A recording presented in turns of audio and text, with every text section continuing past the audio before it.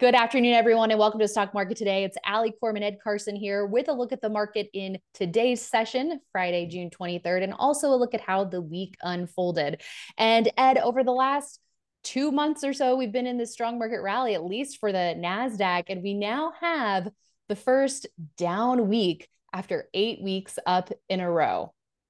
Yeah, so I mean, it wasn't a surprise that we had this, and certainly the Nasdaq and S&P and a lot of leading stocks held up pretty well. A lot of things going on, and we'll just have to see how that goes. I want to take a look at three stocks that ultimately showed pretty good support: HubSpot, Rockwell Automation, and Google.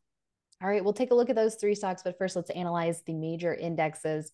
So here's a look at the Nasdaq Composite, down 1% on Friday. We have the S&P 500 down 0.8% today, the Dow down 0.6%, and small caps taking a little bit harder of a hit, down 1.5%. We'll take a look at small caps soon, but Ed, in terms of the Nasdaq here, especially, it seems like this pullback is really orderly, at least as of right now. Yeah, right now it looks orderly. That could always change, but right now, I mean, don't try to guess what the market's going to do. Let's look at what the market's doing right now. And right now it's orderly, just dropping below the 10-day line. I mean, honestly, that's a paper mache defense level. I mean, it's still, today it fell a fair amount, but it did find support just above Thursday's low. I mean, just fractionally. So I didn't go any lower. Really isn't, trying to hold as much as possible. I mean, some of this, there's some tech titans that are really doing well or not giving up any ground. It's still fairly elevated from the 50-day line. I mean, it's not crazy extended, but if we rallied, it wouldn't take much for it to feel pretty extended again. So we could rally from here, but then we might, quickly hit a ceiling again. So ideally, it would continue to pull back or pause, maybe let the 21-day catch up. I mean, you could do that over several days, couple of weeks, let the 10-week line, let the 50-day line catch up to a greater extent, and then maybe it could take off with a lot of buying opportunities. But I mean, we'll have to see. But yeah, it looks pretty healthy so far. Let's also take a look at the S&P 500 here below its 10-day line. It did undercut Thursday's low, but not by much, a fractional decline. And also, I think key to note how we've seen the declines coming in lighter and lighter volume in recent sessions. Yeah, that's been nice to see. It certainly hasn't been this frenzy, there hasn't been, and it's coming off lows a little bit. It was nicer earlier, like mid-afternoon, like, hey, it almost looked like we're going to go positive there, but didn't happen. But still, we're not selling off. We're seeing some strength into the close on some of these days. Right. We're holding above the August highs. So the S&P is still holding above some key levels. And if it came down to the 21-day line, that would be around those levels. I mean, the 21-day line's a moving target, but, that would be another natural area where it would find support. Yes. And we want to take a look at the Dow. So here's the DIA ETF. So seeing a little bit more damage in the blue chips and the small caps. So the Dow is now below its 21-day line, trying to find support at the 50-day line. And if you look at where we were on 6/2, that was that really explosive day that we started seeing really broad participation. We've now round tripped that essentially around, maybe the middle of the bar or so on that day. So not giving back everything from before that day, but still eating into it quite a bit this week. And then here's a look at IWM. So continuing to see losses pile up here, and today's outsized decline puts it below the 21-day line and right at the 200-day line. And that coincides with the breakout area that we saw for the Russell in early June as well. Yeah, and we're seeing that in other measures. It seems like that market breadth, which was looking so strong, not so much. A couple of days ago, there was a day when the Nasdaq fell more than the rest of the market, and the other indexes are going, "Hey, this is great." The other indexes can hold up, and the Nasdaq, will pull back to be less extended. But that's not what's happened ultimately for this week. Something to watch. If we see the Dow and the Russell and some other measures fall any further, that'd be a little bit concerning. So while the Nasdaq and S&P look good, there was a little less so elsewhere. Yeah, and speaking of market breadth, let's take a look at QQQ versus QQEW, the equal weighted version of the Nasdaq 100 ETF. So the Qs down 1% on Friday, QQEW down 1.2%, so an outsized decline there for the week. QQEW down 2.8%, whereas the Qs were down just 1.5%. So it really does seem like these mega cap tech stocks that have been leading in the 2023 market are holding up the best in this pullback. Yeah, I mean, there's some other leaders that are holding up, but definitely those mega caps, it is very concentrated. So even, and the Nasdaq one, the QQEW, these are 100 big cap Right. stocks. We're not talking about some small fries. There's some big names in there, and but it really is, sort of seeing that concentration about what's holding up the best.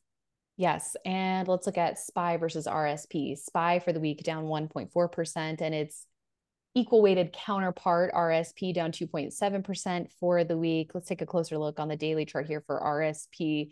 We had a trend line drawn 6-2 again, that key day where we started to see broad participation. We've now eaten into a lot of those gains and are now below the 21-day line here.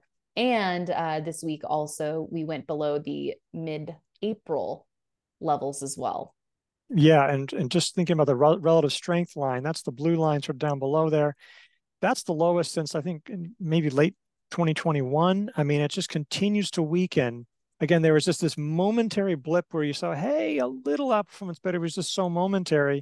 It's just been in free fall for all that time, and going back all this way, or late 2020 actually. So as you know, that's the weakest. Just shows you that how top heavy the market rally is once again becoming. Right. And it seems like kind of a double-edged sword because it's obvious which stocks are the leaders, but a lot of those aren't in position anymore for buys, or maybe they need more time to set up again, or for a good add-on opportunity. And it also, on the other side, it makes it harder to find other stocks that are not only setting up but are working in this market. Yeah, it's a tricky market. When hopefully it wouldn't take much for it to be opportunities, but it is difficult right now for sure. And we want to take a look at some various sectors. Here's the industrial sector. After 3 strong weeks up in a row, taking a little bit of a break, which maybe is not a bad thing, Ed. No, I mean, a lot of these things they had run it straight up from the bottom, like XLI had, and so that could be, they were getting extended from the 50-day line. So some of these names, and we're going to look at one later on, where just sort of if you could hold around the buy point, that would be nice and let some moving averages catch up. And so yeah, I still think this looks pretty good. And Boeing was one negative for this group Oh, beyond. yeah. Yeah, so that one is a big weight in there. I'm not saying that's the only reason, but that's one reason why I had that outside effect. I think a lot of industrials look pretty strong. Let's also take a look at SMH chip sector for the week, a decline of 3.8%. So a pretty sizable decline, but also you have to put it into the context of where it's been. I mean, it was just a month and a half ago that it was really, really surging from, the 120s, and it's still around 147 and change, this ETF. So chip stocks getting hit this week, but overall, the leading chip stocks are still holding up. Yeah, and just in general, we're gonna see which ones are the leaders and which ones are sort of like those second tier or the laggards. It's a little, everybody sort of moves ahead when markets moving up this strongly. When everything's going vertical, oh, it's like you don't feel bad if your stock is only going up 5% when another stock is up 8% or 12%, but a little different in a pullback. Totally. And we want to take a look at the software sector. So here's IGV down almost 3.1% for the week to break a pretty big winning streak. So not all surprising to see it coming back a bit. No, it's pretty same as the chips. And if we want to take an even closer microscope, or a magnifying glass at those mega cap tech stocks, we can take a look at an ETF. FNGS is the FANG Plus ETF here, down about 0.5% on Friday. So definitely, as we were saying, these mega cap tech stocks weathering this pullback storm. I guess if you could even call it a storm, it was just like a little I don't know, sprinkle. It's not even really storming too hard in tech land just yet, but they're Yeah, weathering it very well. Yeah, that's above the 10-day line. So that looks just great in that field. Mm-hmm. And now let's take a look at some individual names of interest. Here's HubSpot, HUBS, an enterprise software stock worth watching as it tightens up around some key levels, the 21-day line. We have a round number at 500, a declining tops trend line, Ed. So it seems like for stocks that we want to keep on our watch list that are working on new setups and not taking too big of a hit from a relative strength perspective in this pullback, this seems to fit the bill. Yeah, it does fit the bill in a lot of things. So yeah, there's a few volume bars in there. So one of them might have been that quadruple witching, and obviously it held the 21-day line, so there was no real big breaks. Yeah, that was a strong day. So even the volume doesn't look bad. It's a 4 weeks tight now. It's that should be having. So if you get above, yeah, you can see you drew a couple of places where you might jump in. I think the question would be if it pops above right now, if if the market seems like it needs to pull back a little more. We saw that a lot of stocks popped out on Thursday, and Yeah. then there was MongoDB that held up, but there was a bunch of others that really did not. And so it's just tricky because Hubs is probably not going to power higher absent some kind of news like, oh, look at my guidance, we go up 15%. So just something to keep in mind. But there's definitely some places where you might be entering, and this is definitely one to watch. Right. Good point. And this goes back to IBD's thoughts on market timing. And in a power trend, strong markets and strong stocks will find support at the 21-day line. And it seems like a lot of times the best buys can be, not always, but can be when you're seeing the market in an ideal spot. So if the Nasdaq still has a ways to go to its 21-day line and a potential test or bounce off of that level, like you said, if HubSpot becomes actionable on Monday and the market pulls back more, that could create a timing issue there. Yeah. And next on our list, let's take a look at ticker ROK. This is Rockwell Automation, an industrial stock, Ed. A number of up weeks in a row here and a breakout of a cut base last week, down less than 1% this week in light volume and still hanging in that buy zone. Yeah, so that's, I think, acting really well. There was probably some, if when it got above the 287 level, as it was sort of breaking, there was probably some early entries in there. There was some decent volume there.